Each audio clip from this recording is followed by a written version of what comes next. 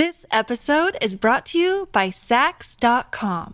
At Sax.com, it's easy to find your new vibe. Dive into the Western trend with gold cowboy boots from Stott, or go full 90s throwback with platforms from Prada. You can shop for everything on your agenda, whether it's a breezy Zimmermann dress for a garden party or a bright Chloe blazer for brunch. Find inspiration for your new vibe every day at Sax.com.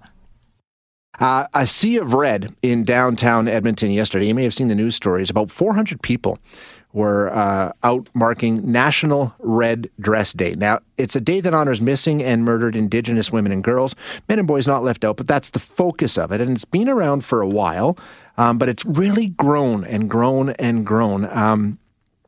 We know that during the pandemic, we've seen a sharp rise in violence towards Indigenous women, increases of, several percent. It all started, this movement, the history of Red Dress Day dates back to Métis artist Jamie Black, who helped start the whole movement.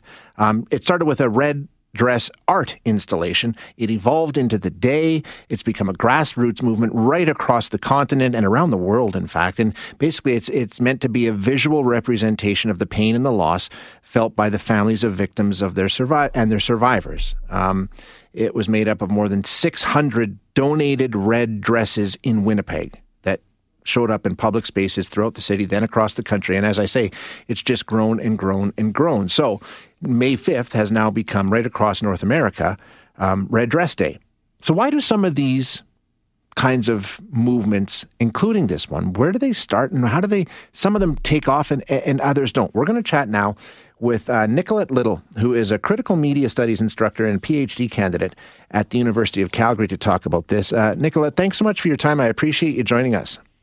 Hi there, it's my pleasure. Yeah, you take a look at not only Red Dress Project, but some other ones, similar ones, as to why they really seem to find a footing and take off and become international movements. Let's just talk about Red Dress Day, why it started, how it started, and why it found itself being something so much larger than its origins. Sure. Yeah. Well, it's what seems to be very interesting about a lot of these movements or grassroots projects as they start out is that they're very individual. Jamie Black initially put a call out for people to donate dresses. She was, fed up with a normalization of gender-based violence and violence against Indigenous women and girls. And, struck it on her own, tried to raise awareness. And then the response to this call for dresses was really impressive. As you said, it was, 600 dresses donated. Yeah. And, she's confirmed that every single dress she's used since, and this started in 2010, we're now 2022. So in those 12 years since, every single red dress she's used has also been donated from the communities. So there's just huge uptake on these otherwise very kind of lone wolf, fed up with rape culture and gender-based violence sort of projects. And I think it kind of suggests that there is a larger awareness that there really is a problem in terms of violence, and people are looking for someone to strike out and have a great idea to kind of raise awareness, and people are very eager to join in.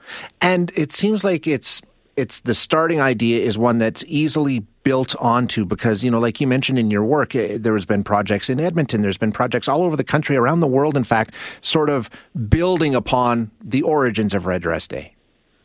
Absolutely. So what's really interesting is that a lot of the projects I've looked at are using materials that are really easy to access. So Jamie Black uses red dresses. I also talked about Leah Parsons in a recent article. She paints beach stones that she's collected and, uses, everyday accessible. This episode is brought to you by Sax.com. At Sax.com, it's easy to find your new vibe. Dive into the Western trend with gold cowboy boots from Stott, or go full 90s throwback with platforms from Prada. You can shop for everything on your agenda, whether it's a breezy Zimmermann dress for a garden party or a bright Chloe blazer for brunch. Find inspiration for your new vibe every day at Sax.com. Your brain needs support, and new Ollie Brainy Chews are a delightful way to take care of your cognitive health. Made with scientifically backed ingredients like Thai ginger, L-theanine, and caffeine, Brainy Chews support healthy brain function and help you find your focus, stay chill, or get energized. Be kind to your mind and get these nootropic chews at olly.com. That's OLLY.com. These statements have not been evaluated by the Food and Drug Administration. This product is not intended to diagnose, treat, cure, or prevent any disease. Like art supply paint and varnish. And these projects just use items that everyone can find. They're easily recognizable. And when I've spoken to both the artists and activists, as well as people who've engaged with these projects, the fact that they're so kind of easy to conceive or doable in some ways is really reassuring to people, and it makes people feel that they can kind of join in themselves. So we get people, always asking the artist first, which is important whenever you're going to borrow someone's idea. And I'd say especially so when it comes to just issues around Indigenous cultural appropriation and that kind of thing. But people reaching out, people asking if they can mount their own red dress projects. There's been a red dress photography project in Edmonton.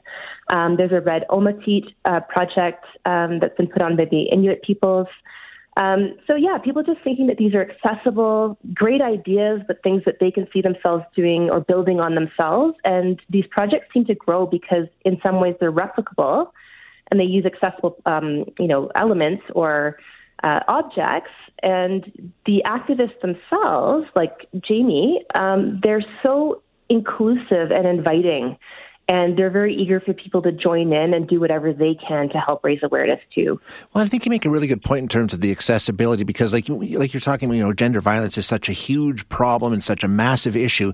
It can seem hard to, how can I tackle this? But now you're giving them an opportunity to get involved, like you say, very simple, to get involved and to show your support and your involvement and your awareness. That starts that whole process. It makes it something where people who may be feeling overwhelmed say, okay, well, here's where I can start. Totally. And then when you get an activist like Jamie, in all her and everything, whenever she talks to newspapers or the radio, she's always talking about how this is a collaborative project, how we all need to get involved. Her language is super inclusive, and people really respond to that as well. And I think the sense of building a community around these projects and these issues of care, as humans, we're really all looking for community. We're all looking to feel part of something. And I think that the language she's mobilized around these otherwise kind of accessible projects has really, been very mobilizing for people too. Yeah, it's amazing to see the way that it's taken off. Nicolette, thank you so much for your time. I really appreciate you joining us today. Yeah, it's my pleasure. Thank you so much. You too. That's Nicolette Little, who is a researcher and critical media studies instructor and PhD candidate at University of Calgary, has been looking at, why some of these projects, she mentions Me Too, some of the other movements that really seem to find a footing, the roots establish and they just grow and grow and grow. And, there are some identifiable attributes to these campaigns as to why they take off. They start with a very serious issue that needs to be addressed and people want to address, and gives them a way to do it. So really interesting stuff. Canada may be known for its landscapes and friendly people, but beneath the surface lies a darker side of crime, history, and the paranormal. Since 2017, the award-winning Dark Poutine podcast has explored the shadowy corners of the Great White North and beyond, delivering chilling tales from a uniquely Canadian perspective. Hosted by Mike Brown and Matthew Stockton with over 300 episodes and fresh releases every Monday, Dark Poutine is your weekly ticket to the creepier side of Canada. Listen to Dark Poutine on Apple, Spotify, Amazon Music, or wherever you get your podcasts.